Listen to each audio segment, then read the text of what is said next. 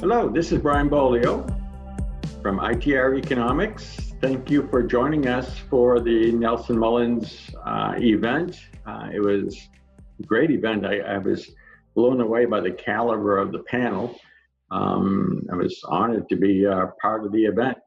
We didn't get to the questions that we had hoped to go through, so we had some extras, and as promised, we're making them available via this Trends Talk. You found your way to our website, so let's go through them. Of the many data points that look like anomalies in 2020, which could surprise us by becoming lasting trends? That's a tough question. I think the one that could be a lasting trend, and it's not positive, and you didn't ask for positive ones, is that over the last 4 years, we've added $7 trillion to our national debt. Most of that held by, it's privately held. And a lot of that has happened over the 2019, 2020, and I think that's going to be a lasting trend. If you look at plans for 2021, and I'm sure there'll be more in 2022. That's a lasting trend, and it's going to have ramifications, as we talked about. The Federal Reserve's tremendous monetary stimulus is a lasting trend. It will have long-lasting implications. If you're talking about something more than that, those two things have profound ramifications within the mergers and acquisitions realm in terms of valuations, multiples, whether their multiples are good or compressed, whether you're going to be involved in earn-out situations or not. So that's the best I can do at that particular time. When are the markets going to change?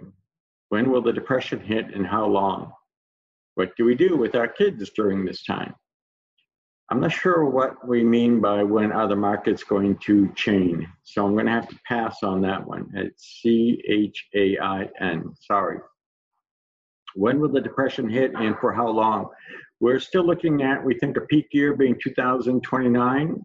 Keep in mind that's still a long ways out. So, 1 or 2 years earlier, 1 or 2 years later, it depends on the circumstances at that time.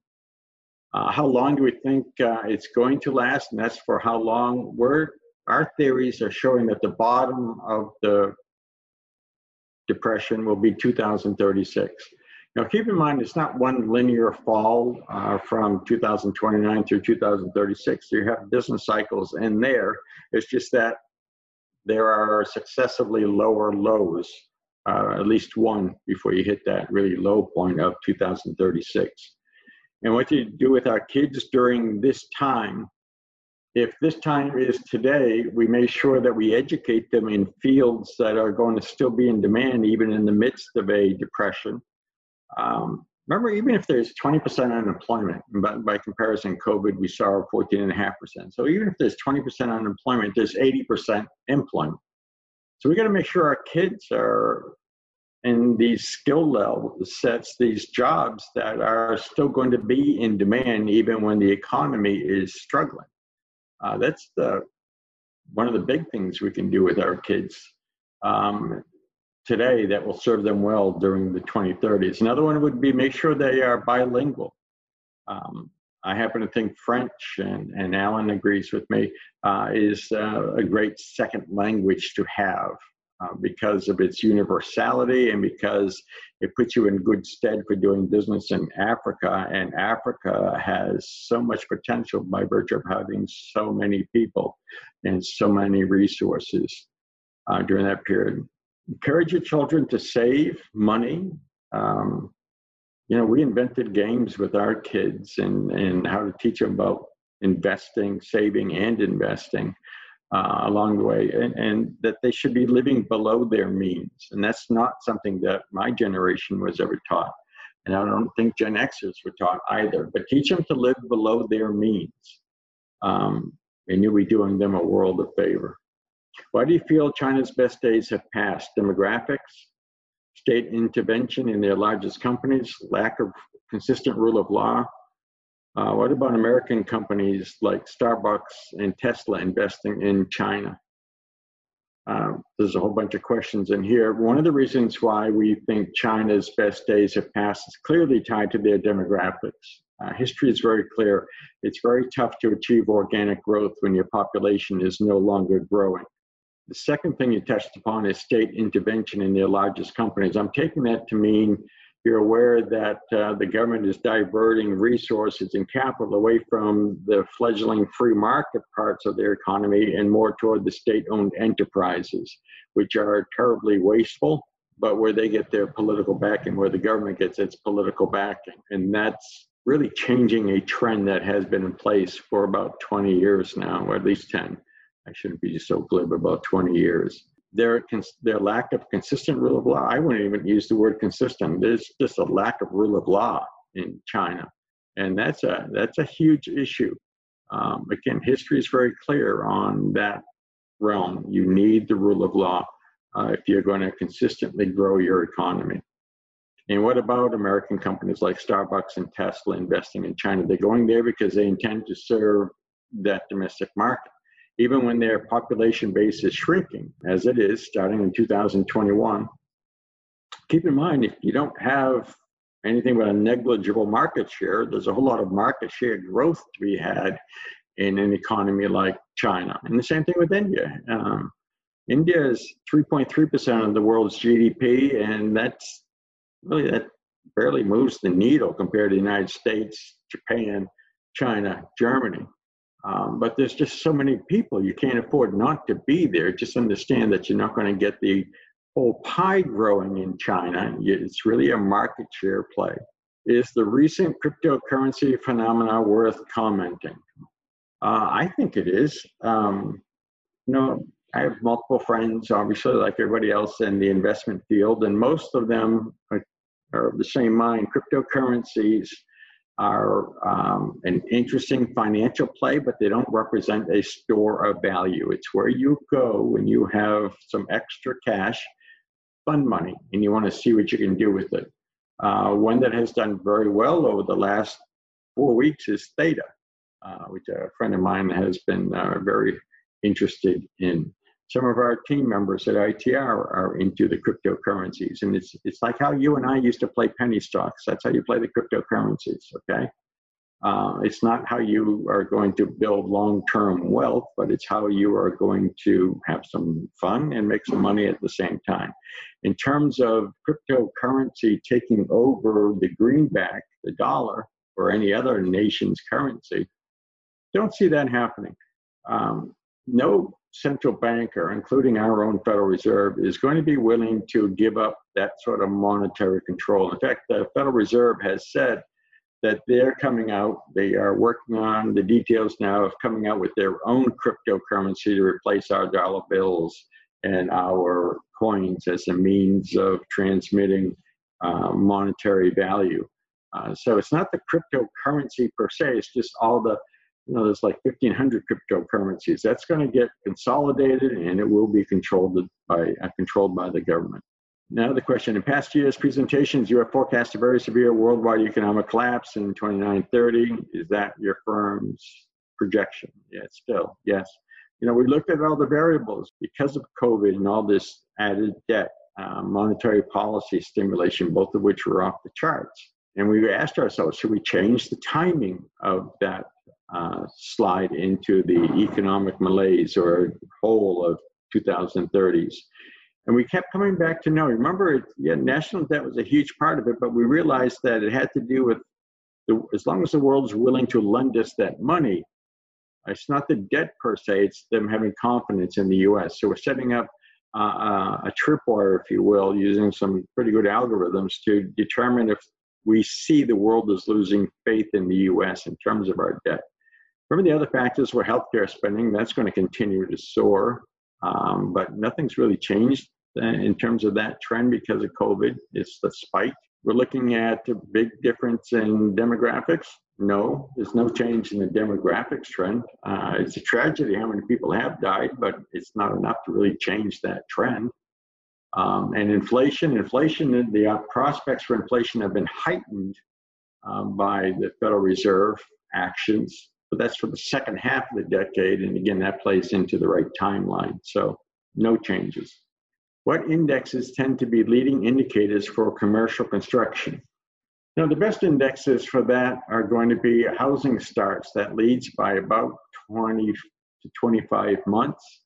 You can use the ITR leading indicator. That does a good job. And you can use corporate profitability. And if you're interested, go on our website and check out DataCast. It's a software platform that we have. It's available. You can use it for 90 days for free. So you can find commercial construction and you can run it against a whole myriad of leading indicators. DataCast will tell you what the correlation coefficients and what the lead times are. You can put in your own company data and see how you stack up against commercial construction, how you stack up against the leading indicators, against GDP. What do you think about US dollar devaluation and its future prospects? We just finished a study on the USD and US dollar. And it's going into a cyclical decline now that is likely to last into early 2022. And that's cyclical and that has its own ramifications, right? But and depends on which side of the exchange rate coin you want to be sitting.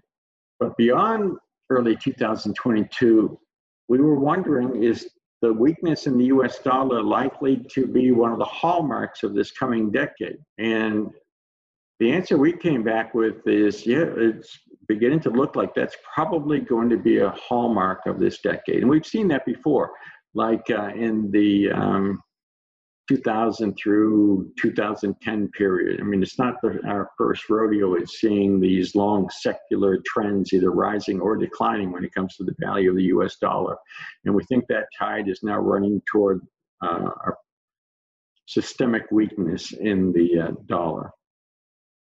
The other question we have is, what is the outlook for electrical power engineering construction for the next 10 years? I don't have a firm answer on that. Sorry that I don't. The Biden administration says that they're committed to an infrastructure build out that will include our power grids, moving us more and more off fossil fuels and more onto renewable energies, and that would be part of electrical power engineering and construction, because that would take quite a bit of re-engineering of our current grid. So I'd say the prospects are good, but until the money is actually flowing, it's just a prospect promised by politicians. Do you think that sales at the supermarket online of consumables will continue to be at the current level, or do you think they will tail off as restaurants come back online? We absolutely think that the current supermarket online consumables will tail off. The restaurants are going to be coming back online. The more the population gets vaccinated, and if we really don't have to worry about variants or hamstringing us, we think over the course of 2022, you're going to see a normalization of those two means of consuming food. And last question, is there any specific fundamental macro trends among millennials that we need to be aware of? I had some ahas there, because Alan and I were looking at this for some research for our next book. And we were all told, and I helped propagate the myth that millennials were late getting married, and that was different. Come to find out it wasn't different. Delaying getting married is a trend that started in 1975, to be exact. And therefore, it was begun with boomers. It was continued. That delay was part of the Gen X experience, and the millennials really are just on trend with that delay. We were also told that the millennials aren't likely going to own automobiles. Well, lo and behold, 80% of them own an automobile today. They're not eschewing the automobile. And we're also finding that as they are having children, they are more prone to not living in urban areas. In other words, when we look at the data of how they're thinking and how they're behaving, they look like Gen Xers. And remember, millennials, that's even worth segregating right into the young millennials and the older millennials. The younger millennials haven't matured to the point where they're going to start behaving like Gen Xers. But the older millennials clearly are, economically speaking, beginning to behave like the Gen Xers, and we understand Gen Xers. I try to emphasize the word behave, economically behave. That doesn't mean they don't think differently. That doesn't mean that they aren't socially different. But as far as economic performance or behavior, we were pleasantly surprised to see, oh yeah, we know this. We've seen this happen before. This is really fairly normal. That was, as I mentioned, our last question. I really appreciate the opportunity to do this with our friends at Nelson Mullins. And I thank you all very much for letting us be a part of your future in this way. This is Brian Beaulieu, representing all the amazing men and women of ITR Economics who together make this happen. Thank you.